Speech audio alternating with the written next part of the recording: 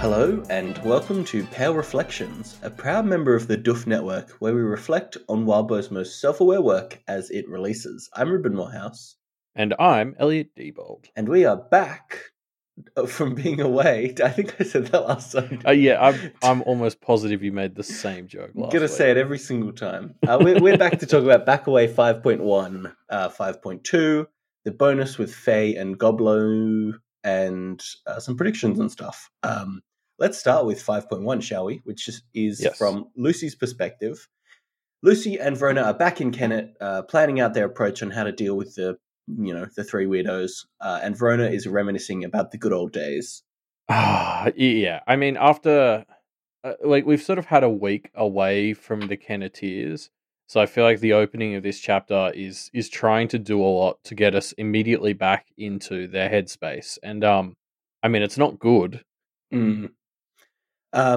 Yeah, Verona's, I guess, trains of thought over this chapter and next chapter are quite worrying. Like, if I was watching The Walking Dead, I'd be worried that Verona was about to get eaten by a zombie, basically, because she's throwing out some death signals pretty hard. And obviously, I don't think Verona's going to die, but that kind of indicates that the is Verona going to become an other stuff is starting to come to a head a lot more overtly. Yeah, I think we'll obviously dive into where she's at a lot in the next chapter because that's from her point of view. Yeah. But yeah, there's obviously sort of big fucking alarm bells that get set off in your head when you start reading this part of 5.1.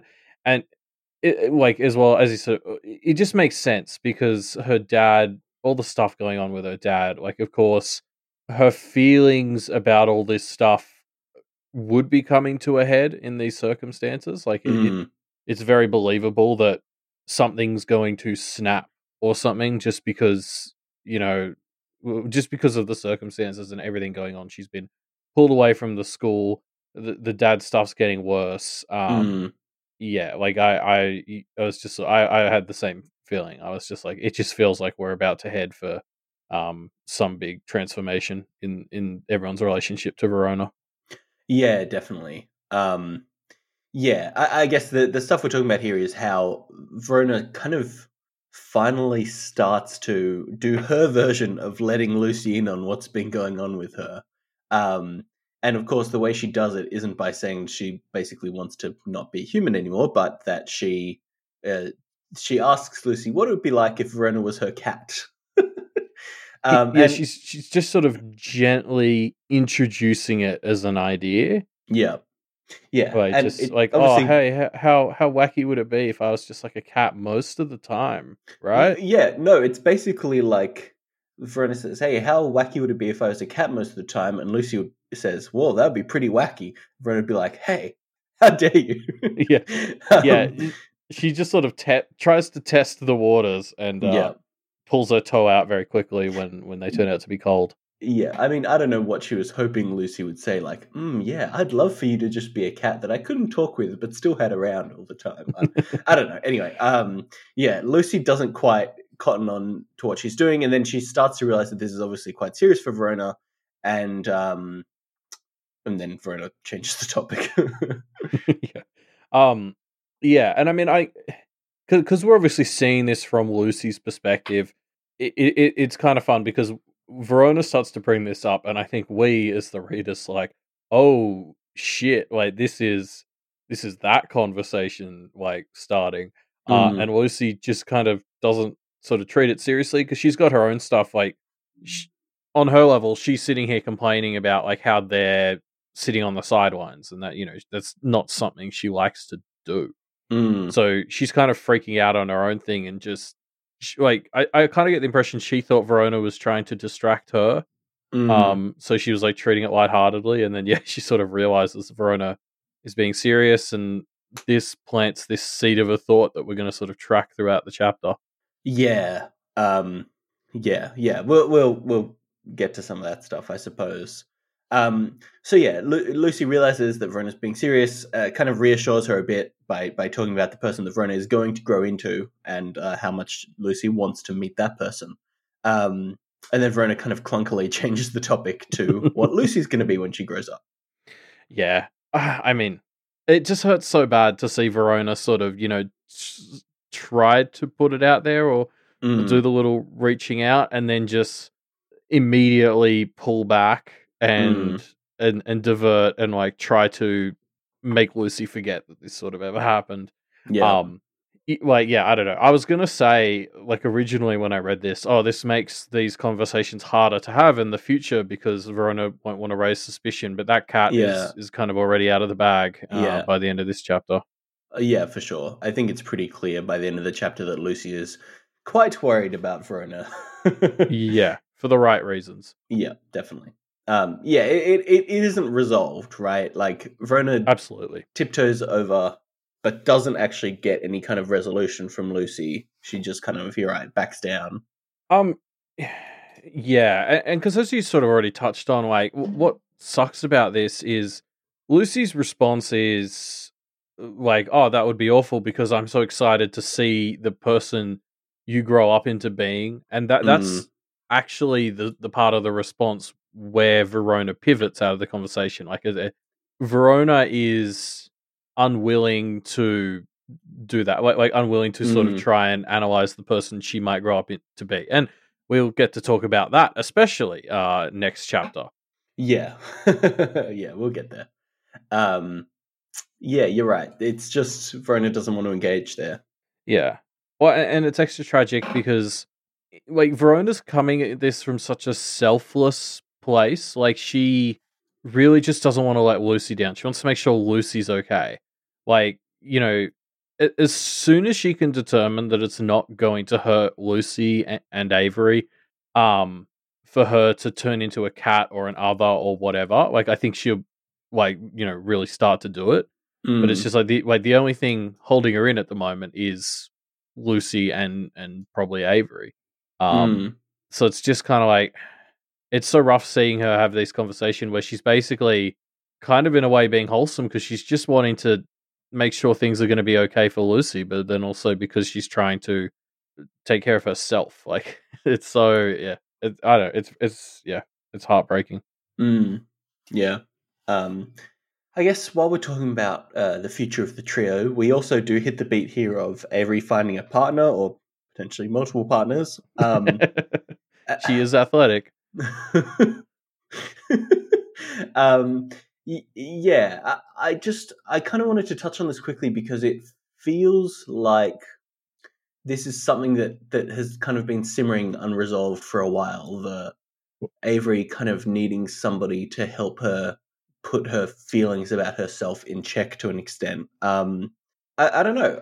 The whole like Avery not having any love candidates kind of thing. I feel like this is something that will hopefully be resolved by the end of the story. Or it should. I want it to be resolved by the end of the story. I think if Wildbow doesn't resolve this, of all the cruel things he's done to these characters, this will be the cruelest. Yeah, I think I've argued in the past for an Avery resolution being her becoming comfortable enough with herself that she doesn't need a relationship right now. Mm, Um, but yeah, that would still be a resolution. As you sort of say, like we had it set up by Marisica in Arc 2 that there is no one for Avery. But I don't know if that included the school. Maybe there's some eligible bachelorette hanging out at the Blue Heron Institute we just haven't run into yet. mm. Yeah, it could be. I don't know. We don't really have an answer to that, right? I'm suspicious. I don't know. It just feels like the kind of thing that I mean. It's as we identify what the kind of areas of personal development for each of these characters are that we think they're gonna tackle or resolve by the end of the story. I think Avery's one is her not fully feeling comfortable with who she is until she has some kind of validation from a partner, right? And so I feel like Yeah. we we're reintroducing that concept here. I think we're probably going to, as a result, see some movement on that. I don't know, not necessarily soon, but before the end of the story, you would hope. Yeah, yeah, I'd agree with that. Yeah, I mean, you never know. Like, we haven't seen much from Avery yet this arc, but it seems like Lucy and Verona are both going to be confronting some pretty hard stuff this arc. So maybe Avery will be getting in on that soon enough. Mm, yeah. So yeah, the two are kind of worrying about Avery as they talk about her because they realize she's been gone a while. Then they realize they can't get in touch with her at all and start to really worry. And then they are attacked, but it turns out to just be the goblins.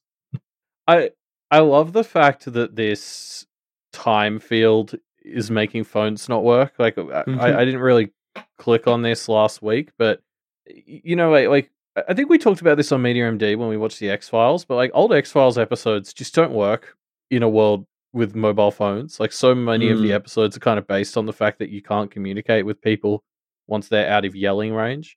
And it feels really like some of them fall flat now in like the 21st century because you're sort of watching this and it's like, well, just call them. And so like I have noticed like lots of shows do stuff to try and take phones out of the equation in situations like this, and this is a particularly fun one, like because the phone's not working is almost just a side effect of the actual problem this watch is causing. But I think in a way it's going to be the biggest problem because they are having to split up and not be able to communicate. Yeah. Yeah, it's a classic, I guess, horror trope of, oh, my phone doesn't have battery or signal, or It's always fun to do that in a horror sort of thing, and this is a particularly good one because especially because it lets people like Sharon still have hers, which I find hilarious. Yes. So yeah, the goblins attack. Maybe we'll touch on this again in a bit, but it's strange how much this seems like an attack. And the kind of loose explanation they give is, oh, we wanted to make sure you're on your toes, basically. But I don't know. The explanation is basically like, haha, gotcha. Gotcha. Really. Yeah, I don't know. I'm just suspicious that it's so aggressive, I guess. Like, Verona and Lucy go to full battle stations for a bit here, right? Yeah. I mean, they do. Like, I don't know. Did we ever sort of talk about? It feels very symbolic that Kennett has like added a whole bunch of others to its repertoire in the last month, and they're all goblins. Like the number of goblins in the town has doubled, tripled. I haven't been keeping close enough track of all our newcomers, but like I feel like that's saying a lot about the vibe of the town as a whole when you're adding an extra 50% of your total other population and they're all more goblins. Yeah, you're right. It's really goblining up, isn't it? Yeah, and I'm sure this is like sort of all Carmine Beast related stuff, like the town, like Sharon talked about it in her bit, like to her or to Innocence, this sort of maps to like increased petty crime rates and stuff, and so that that's been caused by the Carmine Beast, and we're sort of seeing that manifest in the roster of others as extra goblins.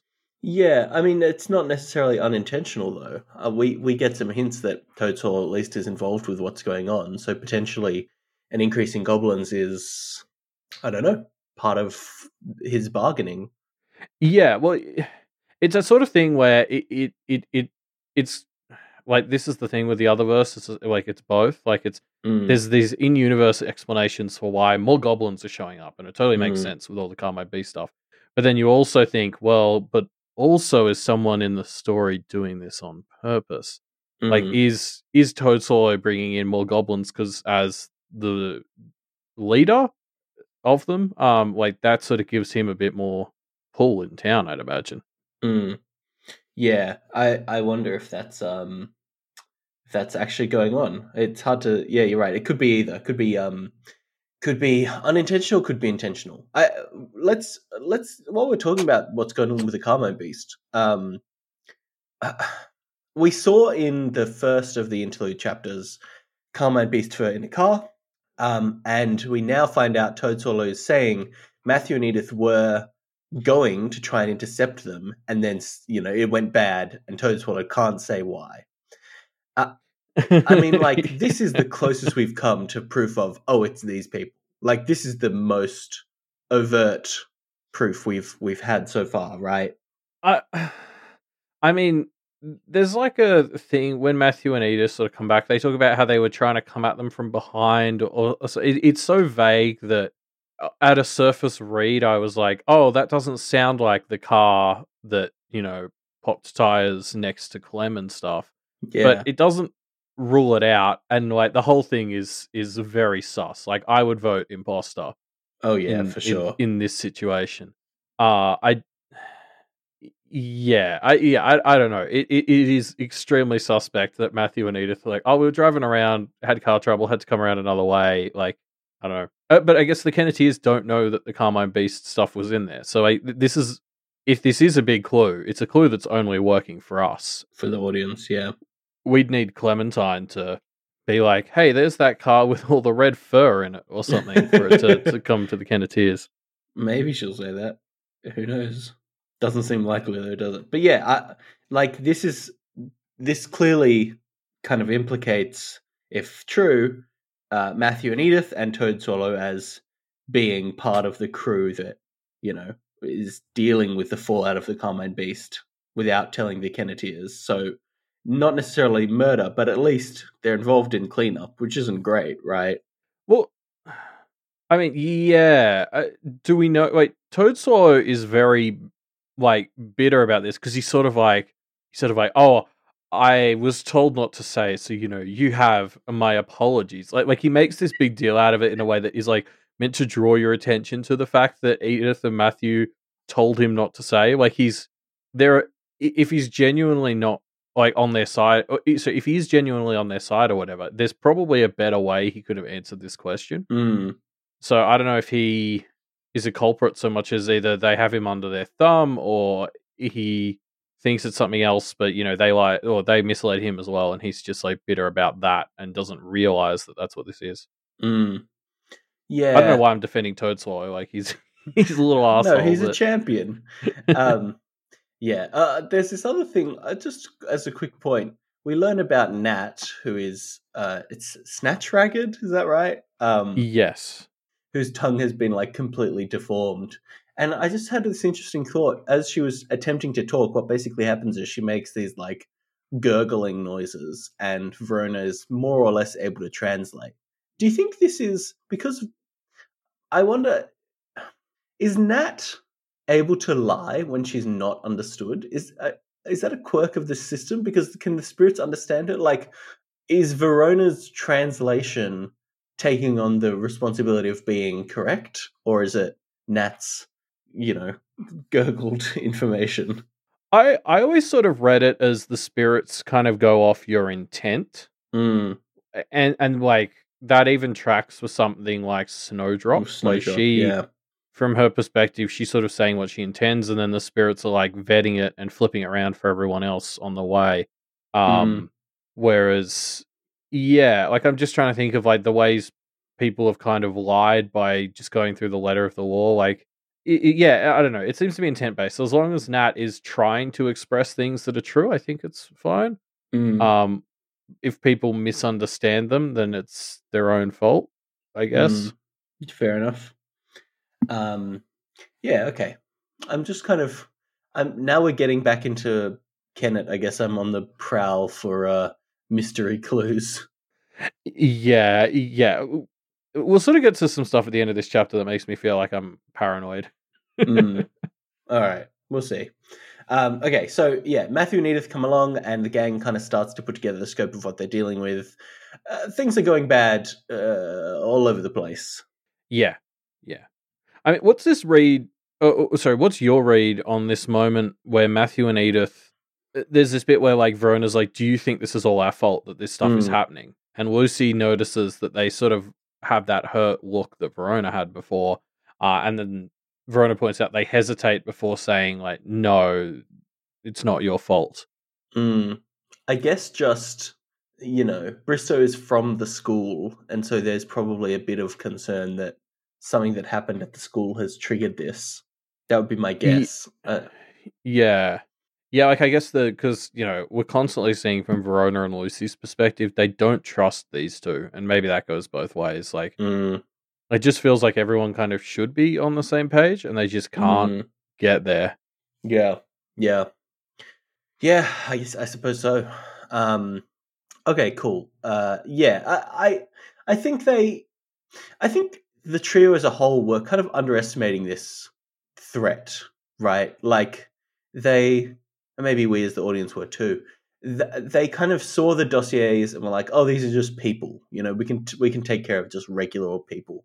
But obviously, these three are starting to have some pretty major ramifications for the town, right?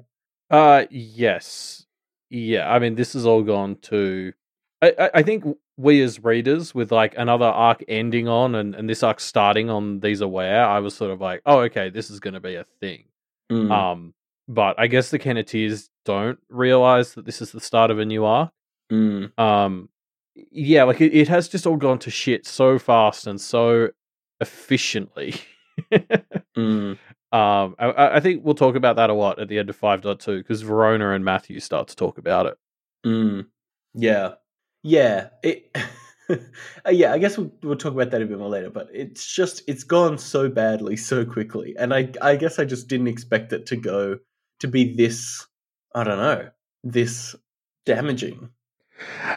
Yeah, like I this is already starting to feel like one of those fights where even after they win, like whatever that looks like they're not getting out of this without heavy damages, and problems. Wait, in the aftermath. Mm. Yeah, no, I think so. Um, sorry, I just noticed the Charles part. Let's save the Charles part for later because he comes up again. Cool. We'll talk about Charles in a bit. Talk about Charles later. So yeah, the group drive off to start dealing with these issues, very quickly running into Avery as they go.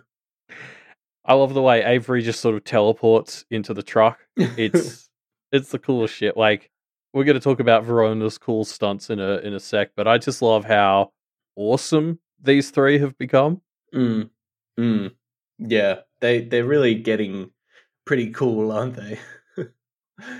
Speaking of cool, we see Snowdrop's latest shirt, which is Rabies Vector? Nah, Humble Trash Inspector, which I think is my favorite of all. And I, again, just really want it as a shirt, Wildbow, so, make that happen. Yeah, I wonder if snowdrop.com is taken. It probably is. Mm, Anyway, yeah, it's interesting how so Avery sort of tries to catch the gang up on what went down between her and Clem, as they're in this truck. Which, like, just as a side note, good thing she managed to find the truck. mhm, But so Snowdrop also starts reporting on some stuff, and Avery kind of defaults to just translating for Snowdrop, and Snowdrop doesn't seem particularly impressed by this. Like, yeah. I don't know, I feel like that this was something we started to talk about in Arc 4, the sort of relationship between these two and how everyone else is kind of affecting it.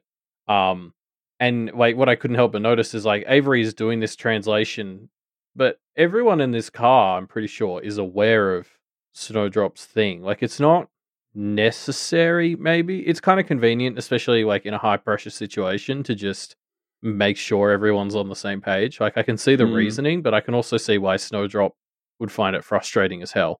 mm.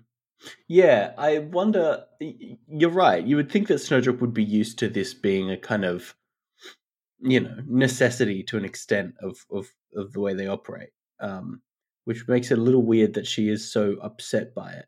Do Well, I you don't and think Avery does this that often. Like, sometimes she translates when people are a bit confused, but like, when the three Kenneteers were talking to her at the Blue Heron Institute, and they're like, nobody translates what she's saying except for a few times where Lucy's like, I don't, what are you saying? My head hurts. mm, Um, Whereas it's just like in this high pressure situation, it kind of feels like a bit of a devaluing of Snowdrop that she like now she needs an interpreter because we can't afford this stuff. And it's like I see it from Avery's side, I see it from Snowdrop's side. Like, it's just a bit of a mess. mm, yeah.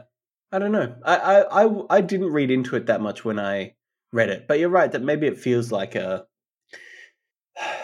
degradation of their working relationship, I suppose.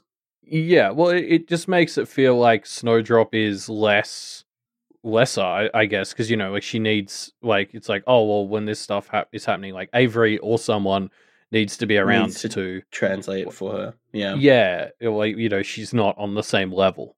Mm. Interesting.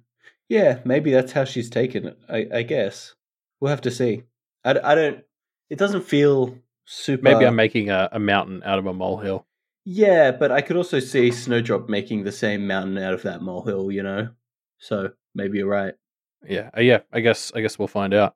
Um, yeah. I also want to point out something that kind of coalesced as I was reading these two chapters. Just with like these three are being so effective, and it almost seems like it's just by chance that it's all working out, right? And I'm kind of uncertain whether that is chance and it's like the universe being by default on the side of the unawakened here because they are, they're non practitioners, or if it's more intentional than that. And Verona seems to think that it's a bit more intentional next chapter, but I'm curious to see what you kind of felt this at this point. Yeah. Because definitely, I think I had more thoughts on this after Verona and Matt talked it out, but it definitely, this is where you really start to be like, okay, things are going wrong so perfectly Yeah. that this is where I started to buy. Maybe there is something else going on here, and I still feel like I'm not sure. It could kind of go either way, but there's definitely enough evidence for me to not feel too crazy thinking that something else is at work here. Mm. Mm. Yeah, I agree. It's going too perfectly for the trio, right? For the tenants. Yeah, especially considering they're not even really trying. Like, Yes. Clementine is actively on team, let's just leave this fuckhole. Uh, Daniel is not actually even really doing the mission he was assigned. He's just fucking with the fairy. Mm. Um, Sharon, as much as you can ascribe intent to anything she does, I suppose there's some there, but like she doesn't know what she's doing. She's just kind of doing her thing and accidentally fucking shit up for everyone else, you know? Like she doesn't Mm. know what she's doing. So Yeah, it this doesn't. isn't like some cutthroat crew of three people who are intentionally systemically destroying the town. It's just three people who aren't even really trying to do much at all, except for Daniel. Daniel does sort of say in this that he wants to bring the town down, but yeah, like Yeah, and at least he's kind of actively taking a stance on what he's trying to do, whereas Sharon's not. Sharon's thing isn't really. I don't know. I guess it kind of is. It just more feels like she's just kind of incidentally there and fucking shit up. yeah, exactly. She's trying to do her thing, and she doesn't actually realize what it's doing. Yeah, yeah.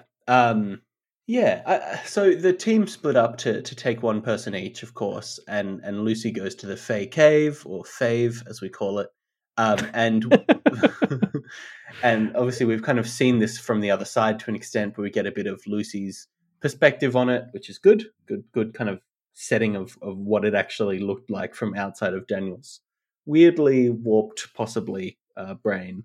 Yeah, well, we see the lead up to Lucy actually showing up.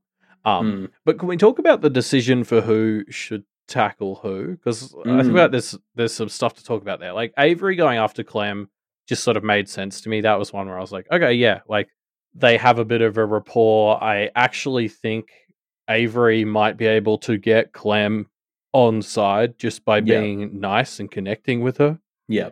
So I'm ready to eat those words, but um, this feels like the pairing of Avery's the most likely one to try resolving it just by having a chat, Mm, and Clem is the one who that is actually probably possible with.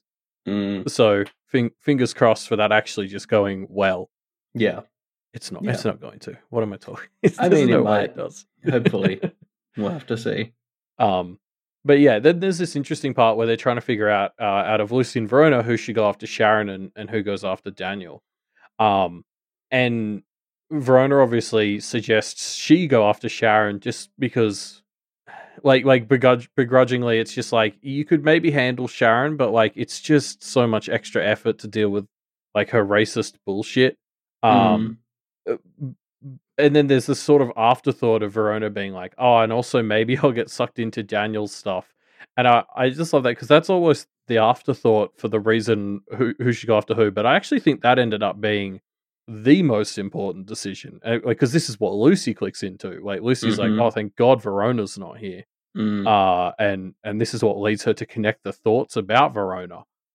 So Yeah, it's crazy. It's crazy to me that ended up making more sense than not sending like Lucy to have to deal with like the openly racist person. Yeah, I was quite impressed. Uh, we kind of made a weak stab at how the three tenants would tie to our three Kenneteers uh, back, in Arc 4, right? And I was very impressed by how Wildbow proved that there was a lot of thought going into this, because of course the Kenneteers and the tenants aren't a one-to-one match with each other, but they are kind of reflections. The tenants are reflections of the exact kind of interpersonal problems, specifically surrounding Verona for most of it, that are kind of happening right now. And I think that's it's really clever how well these have been tied together. Yeah, absolutely. Um, yeah. So yeah, well, actually, okay. I want to again, not sure what's going on here, but this I think is worth discussion. As Lucy's heading to the fairy cave, there's like a couple people who are just out there, and they tell her, well, they say, "Be careful out here," a voice cut through the dark. "Watch your step." And these are not people that were in Daniel's little group. These are just kind of other people that are here. And Lucy doesn't, notice anything off about them. What do you think, Elliot? This has to be something, right? I have to admit, the first time I was reading it and these people spoke up, I was like, who are these people? What are they doing here? But after finishing the chapter and reading it a second time, I think they're just people walking their dog in the park. Like, I don't know that we need to be jumping down people's throats for walking their dog on a nice afternoon. This is one of those moments where I was like, oh, this story is making me paranoid, because I just started mentally disassembling two people walking their dog along the creek in town. I don't know. They seem suspicious to me. I mean, well, do you have any theories? No, I don't. Who are they just seem sus. They just seem suspicious. We'll see. Maybe we'll get some theories in the comments or something. But I think there's something up with them. Yeah, we get to see Daniel's shenanigans from an outside perspective. And I think Lucy bumps into the people that were, with Daniel's little posse. And they seem to be doing okay. They don't seem to be too permanently affected, hopefully. Yeah, I mean, the young girl seems kind of scarred. But I also kind of got the impression from the way everyone was treating it that she might just leave it behind her as she grows up. I don't know. I mean, doesn't Daniel later on sort of say he has an eye for talents and stuff? So, like, I'm worried that this girl might be sort of permanently broken because maybe she actually just had, like, a bright future in front of her. So I hope that's still the case. Yeah, I wonder if this is like enough to make her a kind of semi-awakened kind of thing of her own as well. Yeah, I mean, I guess we'll see. But yeah, so we then see Lucy getting ready to jump into the conflict, unable to keep the thoughts of Verona in comparison to Daniel out of her head. Yeah, and we also get her seeing, and it's later touched on by Marcy as well, that Guillaume only has his one adventure left now. And Marisica even refers to his sole remaining adventure as his mystery. Which I wonder what that is. That's a fun little tease for us. Hopefully, I mean, there's clearly one big mystery that's going on at the moment, right? I mean, yeah, but would Guillaume's last adventure be who killed the Carmine Beast? I don't know. We'll get to this. It didn't feel epic enough to me. No, we'll get to this a little later, I suppose. But maybe you're right. Yeah, I don't know. I think this is a fun tease, and I hope Lucy gets a chance to go chat to her mentor and just sort of ask him point blank. Yeah. So as we've already seen, Lucy kind of jumps into the conflict. Daniel slips away. Lucy gives chase, thinking about how Daniel has no hope for the future. Grim. Yeah. I mean, this moment where Lucy puts the thought together about Verona because of like Daniel and his singing, like it's just it's so good. I mean, as a follow up to sort of Daniel's chapter, like so much of Daniel's chapter to me was just this beautiful prose, and seeing it now from the other side, where he's doing all his shit and doing his singing, and it leads Lucy down this thought journey that ends with her being like, "Oh shit, Verona will totally turn herself into a cat to get away from her dad." Like that is, Mm-hmm. she is going to do that. Mm. Um, it's such a great moment. Like us getting to see Lucy put that thought together step by step is amazing, and the writing was so good there. Mm. Yeah, it's good, isn't it? Yep. So yeah, now Lucy's got some stuff figured out, which will hopefully help.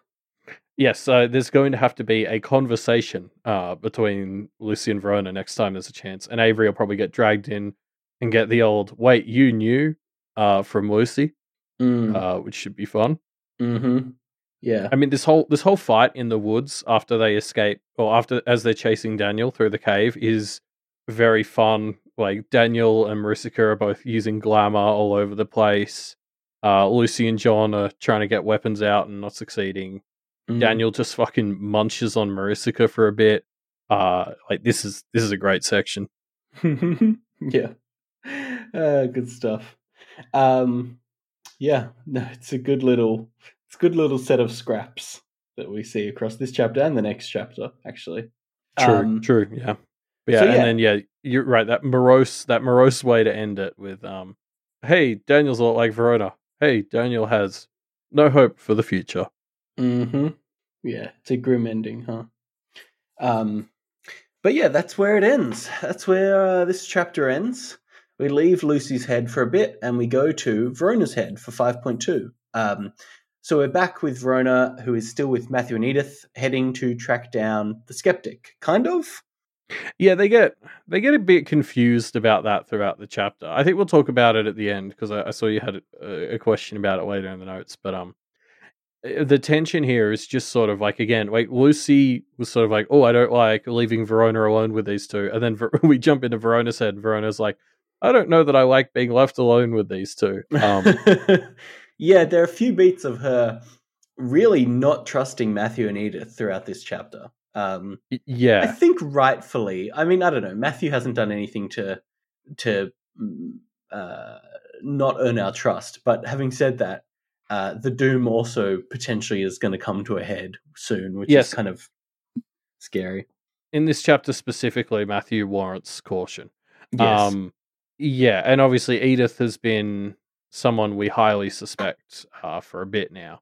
So, I mean, I get it, and there's just this constant tension between the Kennetys and Matthew and Edith that I keep feeling like we make progress on, but then it just like it just doesn't fix things. Mm. Um, so yeah, like we're obviously just sitting here, and Verona's just tense because she wants to be on task, but she also needs to make sure that Edith and Matthew aren't just driving her out the back to, trap her or something. Yeah, exactly. Yeah, I think it's good. A positive of this is Verona realizes she is not at her best when she is alone. She knows, she's kind of learned now that being part of the trio really elevates her, which is good. She's being broken out of that kind of loner Verona type of pattern of thought that she's been in. Yeah, like this does. It feels like an important moment, but it's interesting. Like in general, like or at first, I was like, "Oh, this is a positive." Like Verona is realizing how important human connections are to her, and that she's not alone. But like we sort of see how she's thinking about that later in her nightmare. Um, Mm, that we'll touch on, but like it's again like everything is still framed in terms of her dad. So there's still she's sort of like, oh, I'm happier when I'm with them, but there's still this lack of faith that she can be happy in general with relationships like this. I guess I don't know. I'll talk about it with the nightmare, like because that's obviously there's a lot to talk about there. mm. Yeah, yeah, fair enough. And then we get this great line: "A body hit the roof," and immediately things go up to 11 because you're like, "What the fuck?" Suddenly we're under attack again. But no, it just turns out to be this time Alpi. Um, and this is the second instance in these two chapters of an ally kind of unintentionally attacking the group and making them kind of panic about what's going on. Am I being a Yeah. tinfoiler, or is something going on here? No, rule of three. Rule of three. Let's see what happens for the next one. Yeah. Um, I, I mean, because I did have a different read on this one. Like, I do think Alpi's just a bit of a dumbass Mm, and didn't realize this was a problem, especially after a conversation with Matthew. But you're right that now we have two instances in a row of Kennet allies showing up to the Kenneteers and just like scarring them in the process. And that seems like a bit of a indicator on like what the relationship is between those three and the others of the town right now, as mm, well as possibly setting up a three beat that may not be fun. mm. Yeah. Yeah. Maybe it's just a representation of the fact that the Kennet others don't seem to be like considering the Kenneteers, or not on their side to an extent. I don't know. Good moves by Verona in response, though. She does a quick Rivali's Gale and saves herself as a cat, which is wild because on my first read, I didn't even realize that she had turned into a cat. And Mm. the word cat doesn't appear. She just she blasts herself with Rivali's Gale into the air, lands, and we get this blink and you'll miss it kind of moment where she lands with all four paws. And until I saw that, I was like, wait, what? She just kind of saved herself. But no, she turned into a cat. It's just such a second nature kind of thing for her that she doesn't even click that, oh, now I'll turn into a cat. She just kind of does it immediately. Yeah, she talks about, oh, I've been setting up my cape glamour to be like a thing. And then she didn't actually process using it. So I was kind of like, oh, okay, she chose to use the note instead. Yeah. And I was getting ready to read into that. And then it's just something like, and I used my tail. And I was like, wait, what? Um, I mean, yeah, not only is this a fucking sick move, that she can like fall out of a truck and blast herself back in as a cat, Mm-hmm. and do a cool cat scream in the meantime.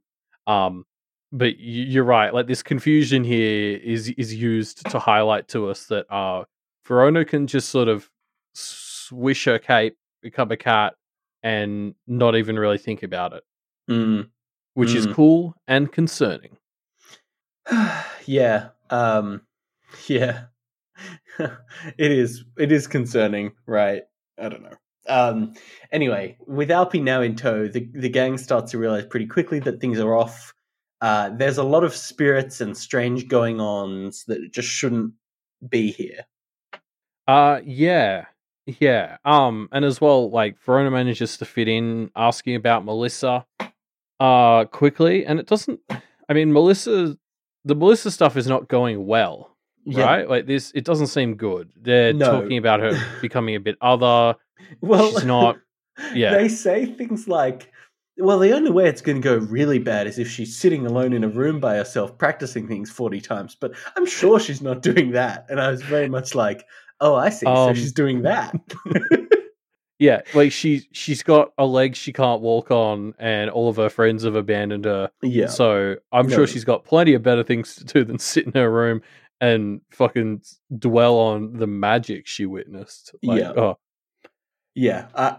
I'm worried about where that Melissa stuff is going to go, because she's not really an ally. I mean, she's not an enemy, but she's not an ally. She's kind of just a chaotic force. yeah. I mean, well, there's one future where she's an ally to Verona. Well, true. If that's what Verona's looking for, then the nightmare future definitely. We'll get to that, I guess. Yeah. I mean, that tells us a lot about how Verona thinks of Melissa. That nightmare. So we should touch on that there as well. Yeah. Yeah. But yeah, so they're kind of theorizing that the Gilded Lily is around and is kind of causing trouble just unintentionally with a wake of magic items as she goes. But we kind of know, I think, that it's actually Griggs, like going around taking down protections, and we see that later on, I think, confirmation that yes, there's some stuff going on with like, magic items that might be pulling in others or whatever, but most likely it's Griggs just kind of taking down the protections that have existed for Kennet for a long time.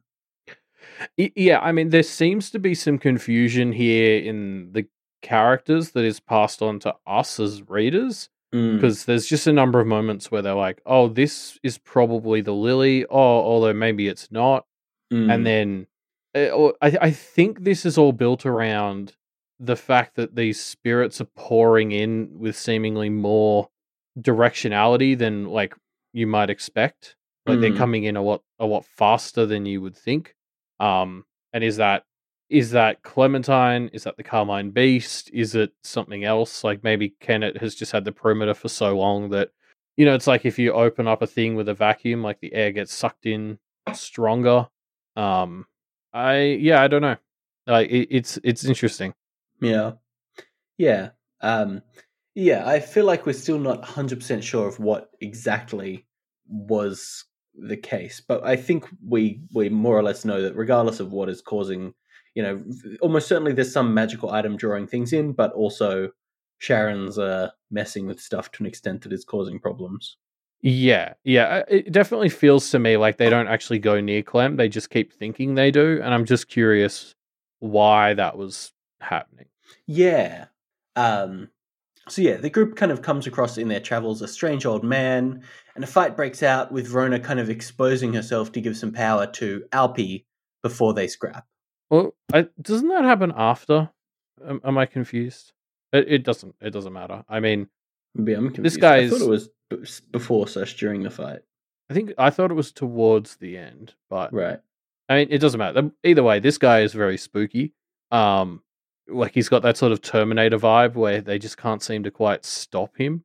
Mm. Um, but that sort of paled in comparison to just Alpi turns into like a fucking Tasmanian devil whirl of black ooze with multiple arms coming out of it. Like it's full horror movie monster shit. She just starts pulling here, Yep. and Verona doesn't even blink. Yeah, Verona's Verona's really just rolling with the punches.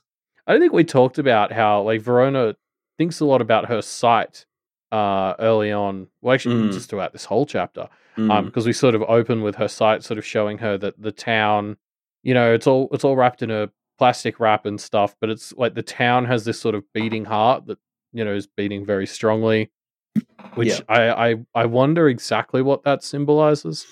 Mm. I mean, maybe with the things about like the Carmine Beast's fur being moved, it's brought his or it's her. The Carmine Beast was her. Is that right? Yeah, yeah. Brought her like emotional influence and kind of violence aura a lot more to the surface. I guess. I, yeah, I'm not sure too much either. Yeah. I mean, I do like that as well as just a way to set up because what we start to see is Verona like loses access to her sight as they get closer to Sharon.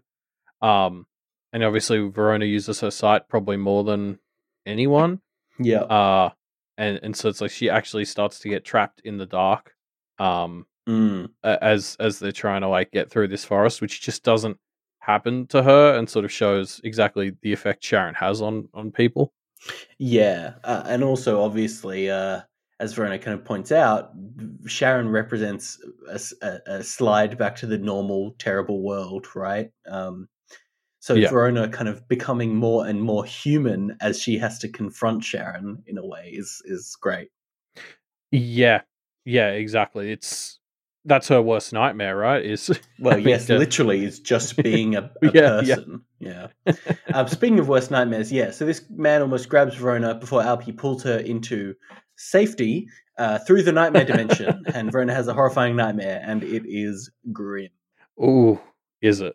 Yes. Let's count all the ways that it's terrible. So one, Verona as a mid 20 something young woman, I think ish, I think is like almost straight up 20, like just like, right. yeah. Still stuck living with her dad, no longer in contact with Lucy or Avery, seems to be actively sabotaging any attempts to befriend her or pull her out of this slump, both with Lucy and with Jeremy and theoretically anyone else, and is also a drug addict, which I was curious as if it was a metaphor for the practice in some way, but I didn't have anything tangible there. I read it as more like so this is Verona's worst nightmare. And I think Verona's worst nightmare is being a burden, like that, Yeah. just of any form. Like that's what her dad has sort of instilled her with, is this need to not be a burden. And that's sort of how drug addicts are often viewed, as like burdens on society, right? Because it's sort of like her dad is telling her to get a job, and she Mm, doesn't have a job. She's just going out there with Melissa and doing drugs, and she's not contributing to society in this vision. mm, So that's sort of where it came into it for me. It's just a way to sort of highlight this sense that Verona is, a burden on society from her point of view in this nightmare. mm. And she talks about that a lot with, like, apparently Jeremy's still into her. Like, Lucy tries to Yes. reconnect with her, and Verona doesn't want to drag them down with her, but she's also not able or willing to pull herself up. Mm. And the fact that even her dad can call her out on that, which, first of all, like, pot calling the kettle black. Um, but like the fact that even her dad is like, you need to get your shit together, I think is just like worst case scenario for Verona, which is it why it it's in helps this sell it, nightmare. doesn't it? If even Verona's dad thinks you're a low life, you're really in trouble. Although, to be fair, I think I bet he thinks that about a lot of people. I don't know Yeah, if he's the true. most He's not a good self-aware judge, is he? dude. Yeah. And then obviously, like, the fact that it's Melissa here, I think almost says more about what Verona thinks of Melissa right now than anything else. Like, Mm. Melissa sort of echoed some of these sentiments with like with her leg and stuff, of feeling like a burden. Yes. What a burn on Melissa though. In my worst nightmare, I'm your friend. Ouch, Verona. No, yeah, it is kind of, it's obviously tragic, but I also kind of had this vibe of like, it's so obviously terrible and over the top terrible that it feels unrealistic to me that Verona would ever end up like that. And so I'm hopeful that this is a way for her to be like, okay, this is what I'm afraid of, but look at how ridiculous that is, you know? Yeah, well, I mean, it's meant to be a nightmare. It wasn't meant to be like a prophecy. Um, but it still affects her, because like she feels this. Like, she even has that slip up after she gets out of almost saying that she's 20. Mm, Um, and so like I think that really reinforces how much Verona actually lived this. This wasn't just something she sort of saw. This was something she really felt. mm, And yeah, as you say, like, hopefully that is a tool for her to sort of be like, oh shit, like, these are issues that I am not dealing with, like, fully. Do I need to think about this? And hopefully that does not take the form of cat now. Hopefully that takes the form of talking to people about this, and saying, hey, am I a burden? Uh mm. yeah. Especially because, like, this was originally used in, or talked about in, the context of Verona's dad, right? Was it Arc 2? Where Verona was maybe willing to let Alpi give her dad nightmares in order to kind of help him to learn, or that was the debate about whether it would actually help. Yes, And and I guess now we're yeah. going to practice that on Verona. Mm-hmm. Yeah, so hopefully it does help. I'm cautiously optimistic that Verona will be able to use this as a self-reflective tool. Mm. We shall see, I suppose. Hard to know. Hard to know how much this affected her. Like, obviously, Hmm. she's clearly affected immediately afterwards, but it's hard to know what kind of lingering effect this is going to have. Yeah, how much? Because especially, like, if it is like a real dream. I mean, I often forget my dreams within 2 minutes of waking up. Like, how Yeah, what lasting impact will this have? You're right. It's gonna be very interesting to see. yeah. So yeah, Verona. While Verona's off in her nightmare land, the others are able to kind of pin down this ghoul and kind of semi-bind it and send it off. Hopefully, it's a little bit ambiguous whether they actually achieve their goal of getting rid of it in a way that they want to. I didn't get the vibe they did. It didn't feel like a win. Mm, Matthew's just sort of like, "Hey, you're gonna go away," and the ghoul's like, "Yeah, but you're gonna owe me a favor." Matthew's like, "No," and then the ghoul just sort of runs off, not in the direction of the exit. So it's just kind of like, okay, I guess that didn't go well. Um, yeah, But Verona and Matthew barely even sort of seem to react. They just sort of immediately, I guess, go into, we need to get Sharon. Well, yeah, because she is kind of, by being around, just continuing to cause more and more vulnerabilities, right? Yeah, she is the core of the problem. I'm not arguing that it's not the tactical play. It's just it's interesting how this guy runs off in kind of the direction of Alpi and Edith, and they're both like, well, anyway, moving Mm, on. yeah. Yeah, so I want to touch on. I mean, Matthew does his best kind of "I'm Lord of Kennet" play here, but it doesn't seem to be very convincing, right? It doesn't convince this ghoul, at least. Yeah, I feel like this is very symbolic of like just what we've been witnessing since Miss left, which is Matthew and Edith have kind of stepped into this role of trying to manage the town, and they're just not a good fit Mm, on pretty much any axis, and this is just a tangible example of that being the case, I think. mm. Yeah, they're doing okay, but it's just not enough, right? I mean, we see Matthew when he sees the broken barrier stuff, and he doesn't seem to know what to do about it. Like it just seems like, oh, this is fucked, and Miss was the one who got this all working, so we're fucked. Yeah. Yeah. Oh, and can we talk about the Charles stuff here as well? Because basically, one of Mm, the things that gets dropped is that Charles helped set up all this warding 10 years mm, ago. mm. Which is again one of these other little insights. Verona calls us out. It's our little insight into this Into the formation of Kennet yeah, the mystery of the stuff. history of Kennet. Yeah, which just feels like it's going to be a big thing at the end reveal. We'll get some insight into how the mob formed and the Yeah. secrets relating there. But it's just two like it's sort of two times in this week's chapters that Charles came up. Like he comes up here as having been instrumental in setting up the warding of the town. And then Matthew also mentioned earlier, it has been fun teaching you with like all the stuff I can remember and all the stuff Charles has been helping me piece together, Mm, which that line originally jumped out to me as very odd that Charles would need to help him piece together stuff as opposed to just being able to tell him. mm. Um, yeah, I don't know. I feel like we need to have a chat with Charles. Like, he just keeps coming up as like, oh, he was integral for doing this. Oh, he's very Yeah, importantly been doing this. we haven't had a good opportunity to sit down with him, have we? Yeah, like I'm just becoming more and more suspect of him every time somebody kind of is like, oh, yep, Charles was very critical for doing X, Y, Z, and then we just haven't seen him for arcs. Yeah. Yeah, you're right. He's kind of taken a back seat when he shouldn't because he's very suspicious. Yeah, yeah, I'd Um, be tracking down Charles to have a chat with him if I was a Kenneteer. yeah.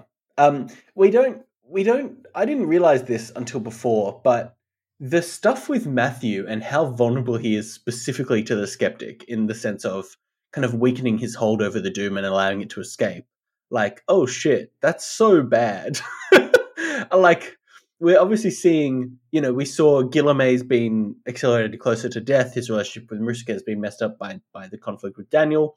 Sharon's messed up the protections around Kennet. Like these tenants are having some serious impacts, and I think seeing Matthew maybe not die, but be like severely affected by the doom escaping. That feels like an appropriate level of impactful for this trio to cause. Yeah, yeah. Like as you sort of say, there's going to be long term consequences for all this, Mm, regardless of how we get rid of the tenant trio. mm, Um, the Matthew stuff is funny as well because I didn't think of that either until like Edith started jumping earlier in this chapter, and I was like, oh yeah, shit, of course. Like, not only is the doom being weakened, but like so is the warding that's keeping it in. That's not good. Matthew should maybe not be here. mm, Um, I think we actually got insights. Was it earlier? Lucy commented on like how they had been doing like observation of Matthew and Edith in particular before they left, and they noticed like Matthew was able to use his doom, and it wasn't a nice thing. Like he was much more violent than like Edith, who might be able to sort of use her spirit powers to convince spirits to come with them or go away. Matthew was sort of the hammer. Um, mm. yeah, yeah. Like I don't know what my read is on Matthew right now. He's all over the shop, but I just want him away from Sharon because the last thing we need is this doom getting out. Mm. Yeah, yeah, it'll be rough. Yeah, and so this is the bit where Matthew and Verona also start to talk about what's going on. Like, why are so many spirits coming in? Are they being pulled by Clem? That doesn't quite make sense. It doesn't really fit the pattern. I feel like even if we assume the Carmine Beast is accentuating who she is, it feels like too many to be getting pulled in. Mm. So what? Yeah, I wonder what else is going on. Is this a thing where when you break the perimeter and you open a hallow, does more stuff flood in? Did we talk about that with Nicolette? I feel like that sort of thing came up with Nicolette's hallow Mm. in the side of her head. Mm. Yeah. Yeah. Maybe. Yeah, I don't know. My only other thought was that maybe whoever has like the Carmine Beast's fur is helping it along. Like, the Carmine Beast's effect of like enhancing Clem or something is actually being like revved up by whoever has the furs. Mm.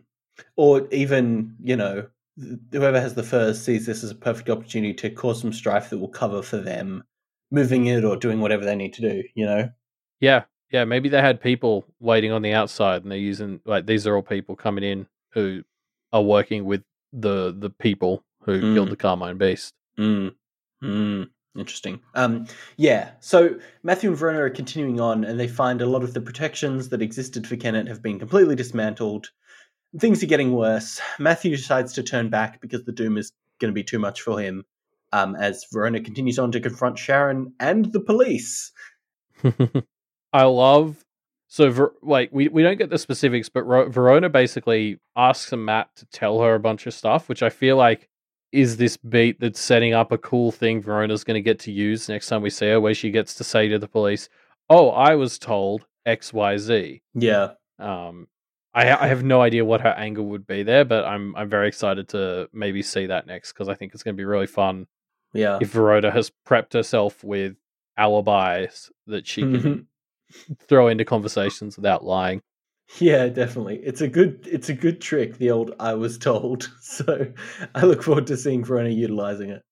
Um yeah, I mean just again, it's so masterful the way that Warbo has tied Sharon and what Sharon represents into Verona's kind of distaste for normalcy and obsession with, escapism.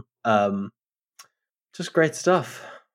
Yeah, I mean, the thing is, Verona is going to have to confront her as her human self. As you say, that's so good. Mm. Um, Daniel is going to force Lucy, I guess, to confront a lot of her own stuff as well. Like we didn't sort of talk about that. Like, it's confronting a lot of her stuff with Verona, with someone who is a victim but maybe needs to be stopped. Um, and then I can't wait to see where Avery and Clem end up. Mm. Yeah, Hopefully, for just sure. as best friends. Hopefully. So yeah, that's the end of 5.2, but of course we get our extra material on Gobos and Feifeis, where A. Kelly and S. Drop take notes on the different Fey courts. That really sets the tone for how fun this extra material is going to be when S. Drop Yeah, it's is so listed good. as an author, a co-author. Yeah. It's great. It's classic. The art in this bonus, so this extra material is very good as well because, like, there's not just the little Avery doodles, which are always a treat. But Mm. like each fairy court gets its own like fancy logo thing, and Mm. they're all very cool. Like, I hope after Pale, there's this huge boost of like material for stuff like packed dice, because like what we need is big dock on all the fairy courts with like these logos mixed in and stuff. Yeah. Yeah, it's cool. It definitely gives, I mean, it helps build out, and that's what these bonus materials are so good for. It helps build out the feeling of this world, right? There's just so much stuff. Um Yeah, like it's a yeah, deep, a rich, deep world. there's always so much more than what we're seeing. Is the vibe I just constantly get, particularly in these extra materials. Mm. Yeah. Yeah. Um yeah, I think this one's more or less an extension or summary of things that we already mostly knew, but I especially love in this section Toad Swallow's interjections with his read on each of these courts.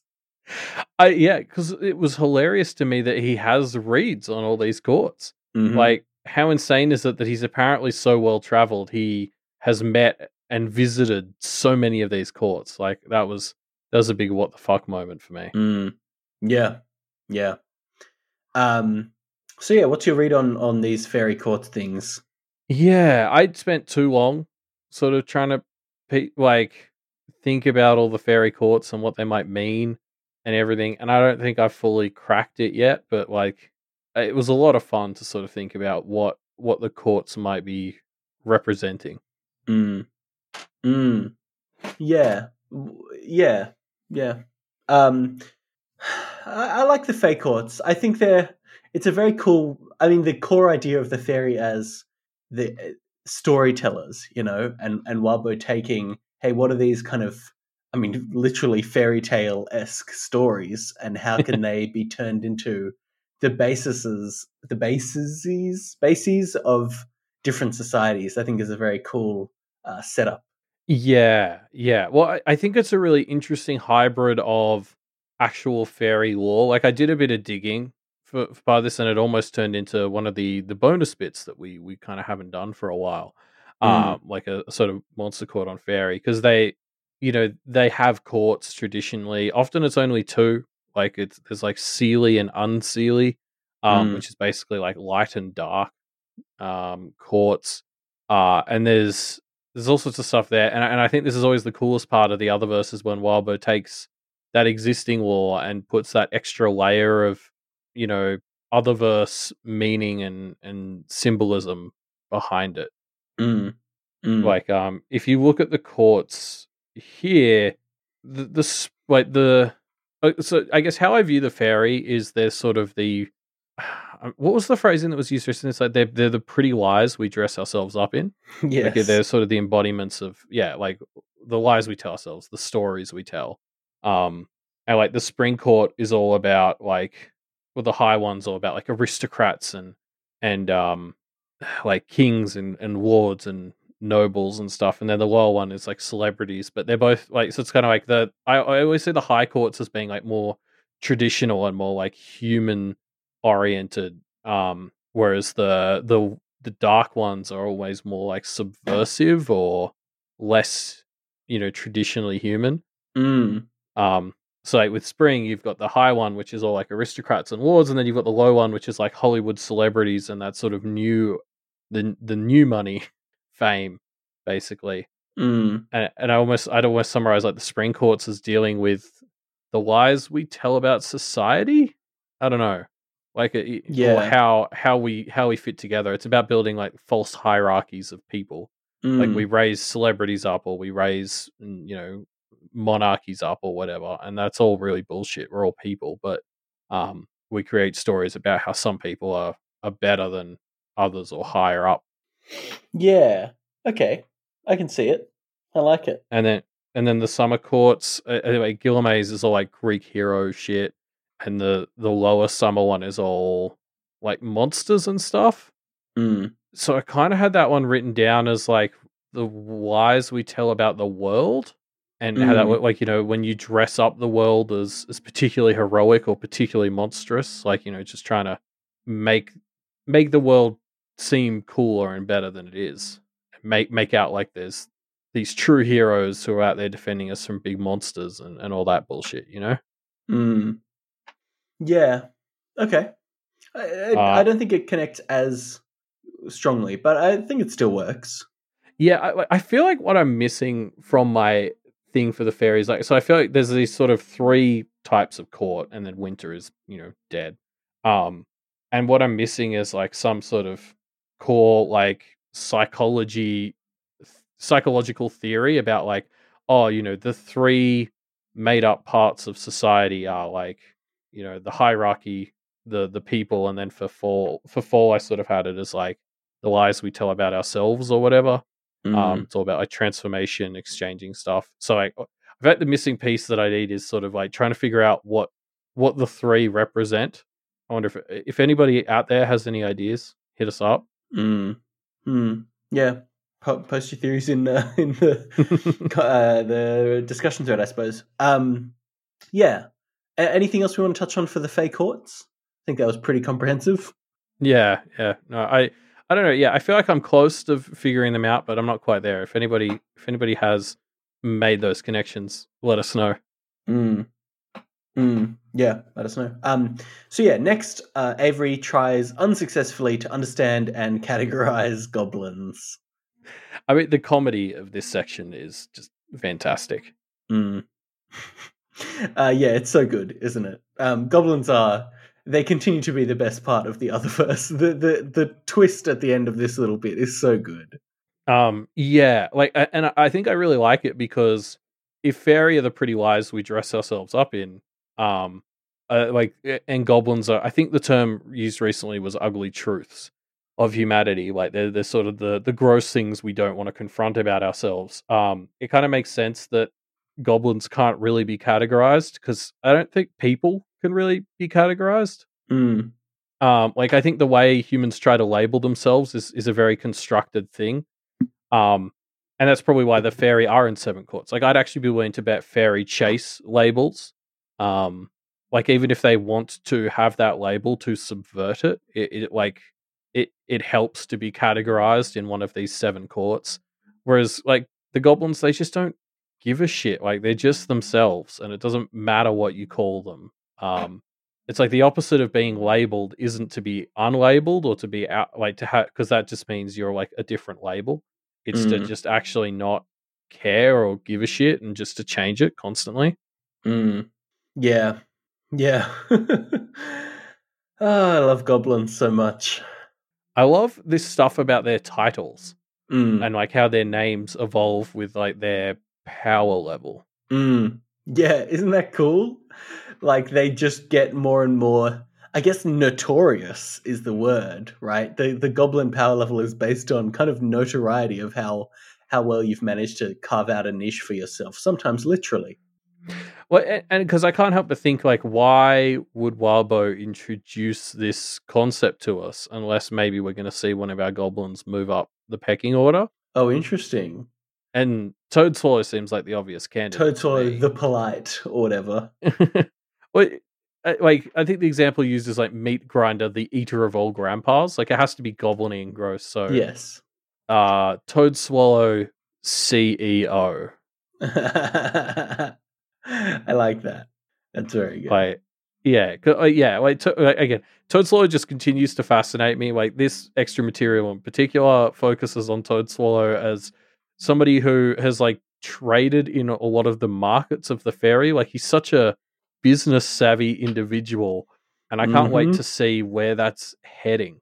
Yeah. I just can't quite piece it together for some reason, but like I can't wait for it. I'm gonna feel like an idiot when it comes together, but I can't wait. Yeah. Yeah, I just a great bonus material. I thought it was really good. Really enjoyed it. Yeah, I mean, same. This was very, very fun. Just sort of lore with character color mixed in. Yeah, it's great. Yeah, cool. But that's the end of the chapters, I guess. Sorry, I've just got it open again, and just Avery's second last sentence is, "I wasted so much time on this." Yep. Goblins are so frustrating. I love it. Yeah, poor thing. Don't try and categorize them. Won't work. Yeah, but that's all our chapters for today. Yeah. But of course, that's not the end of the show. We still got to visit some predictions from the community left in our Pale Predictor spreadsheet. Yeah, so what have you got for us, Ruben? Well, honestly, I think both of our predictions are fairly similar here, which is because I think the hearts of the community has really been taken up with Guillerme, especially lately, and his death and his relationship with Marissa, with the way that the Daniel chapter went down. So we both put out, I think, like most of the chapters that were left, most of the predictions that were left this week were about this. Mine was from a user called Filipperol, who pulled out a theory, basically something that we'd kind of touched on and talked around, but the relationship between Marissa and Guillerme being much more friendly than we first thought, and symbiotic, right? With Marissa intentionally kind of making mysteries and stories in an attempt to stop him from eventually falling to winter. So theoretically even going so far as Marusika having done the Carmine Beast stuff, not to get the letter as we first thought, but as a way of kind of desperately trying to prolong Guillemets' life by keeping him entertained, I guess. Yeah, well, so the prediction I pulled by Deku Solar even went so far as to suggest that Marisica is wanting to turn Guillemot into a Carmine, well, the Carmine like giant or the Mm, Carmine fairy in an mm, attempt to prevent him from falling to winter, mm. which I thought was interesting because I very much got the impression this is a role without much flexibility or whatnot. Like I wonder how different that is to falling to winter to a fairy. Mm, Because the other candidates are people like John who kind of live this very routine life already, you know. mm.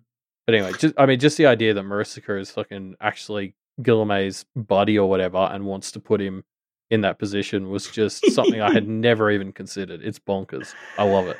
Yeah, I love this. I mean, I was also going to pull out a prediction about how Guillaume would become Lucy's familiar as another potential way to stave off his descent, which would only work for a while, but whatever. I just everyone's been so captured by Guillaume, and I'm worried that it's just everyone trying to deny the fact that Guillaume might not last that long in this world, or Yeah, that we're all much longer, desperately I should say. holding on. Like, Yeah. oh yeah, if Marusika is actually his friend and wants to turn him into the Carmine Beast, then that means he doesn't die. So this is a good theory. Mm. Um, I don't know. I mean, I could actually see Marusika turning Guillemot into the Carmine successor as a cruel thing to do because, like, if it is a routine based role, Guillemot somehow being trapped inside it might actually be even worse than being in the Winter Court. Because at least Mm. in the Winter Court, they get to continue to live out their fairy patterns. In this one, he would be even more restricted to this role. Mm. Yeah. Yeah. Oh, I'm gonna miss Guillaume once he Mm. dies. Once he dies, because his final mystery is the Carmine Beast, and then when they solve it, he's dead. Ah, nah. All right. So, if you have a prediction and you want to get featured on the show, I guess if that's your goal, you can check out the Pale Predictor spreadsheet link in the show note links down below. Yeah, we actually just added a new category to that Mhm. predicting spreadsheet, which is who at the Blue Heron Institute is helping Bristow. Yes. Um, Trying to get some of those school and Bristow related theories, uh, giving them their own space to shine. So hit us up with any school or Bristow related stuff there. Yeah. Cool. Yeah. So I guess before we wrap up as well, just a note, we did a discussion question in our last episode, but that episode came out halfway through the week, so we wanted to give a little bit more time. So we'll still be running that discussion question this week, so you still have time to get your answers in. That discussion question is, should Avery tell Clementine the truth about the world? Would you? Yeah. And obviously Matthew said a big fat no, is his answer this Mm-hmm. week. But I mean, what does he know? Like, he's Yeah. getting lessons from Charles, so can't be that good. Yeah, we shall see. Um, so, yeah, that's the end of our show, though, for this week. Thanks for joining. If you have predictions, leave them in the sheet. If you have answers to the discussion question or thoughts on the chapter in general or the show, you can leave those in our discussion threads, which, again, will be linked down in the links down below the episode in your podcatcher. Yes. We're also available on the Twitter at Media MD Podcast. The live reads will be resuming there now that I'm back, although I think my work schedule's about to change, so the live read schedule may also be changing. But if you're interested in knowing more about that, the Twitter is the place to be. Yeah. And I guess you should check out doofmedia.com if you want to support all the other great shows on the Doof Media Network. Shows such as Do the Right Thing, a great weekly writing challenge show where you're challenged to write a short story with prompts, and then discussion of those stories takes place. Yes, and then you get to listen to Matthias and Jarvis talk about your story, and that's great, as well as just listening to Matthias and Jarvis talking. Yep. 100%. If you want to support any of the shows on the Duff Media Network, the best way is to become a patron. Go to patreon.com/Duff Media, and there are all kinds of little bonus tiers and rewards and all kinds of things that you can get access to if you are a patron. So go and check those out on patreon.com/Duff Media. Yes, in fact, the $10 tier gets you access to bonus content that's exclusive to people of that tier, and Ruben and I are part of something that should be appearing on that hopefully this week. So, if that interests you, go check it out. Yeah. All right.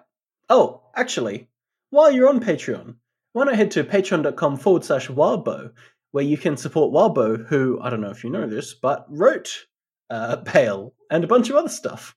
Yep, definitely worth sending some funds his way if you can afford to, because, I mean, we love this story. We've loved all of his other stories, and we don't want him to stop writing. Mm-hmm. Yeah. But unfortunately, that is where we have to stop recording because it's the end of our episode. So thanks for joining us, and we'll see you next time for more Back Away, probably. Presumably. Presumably.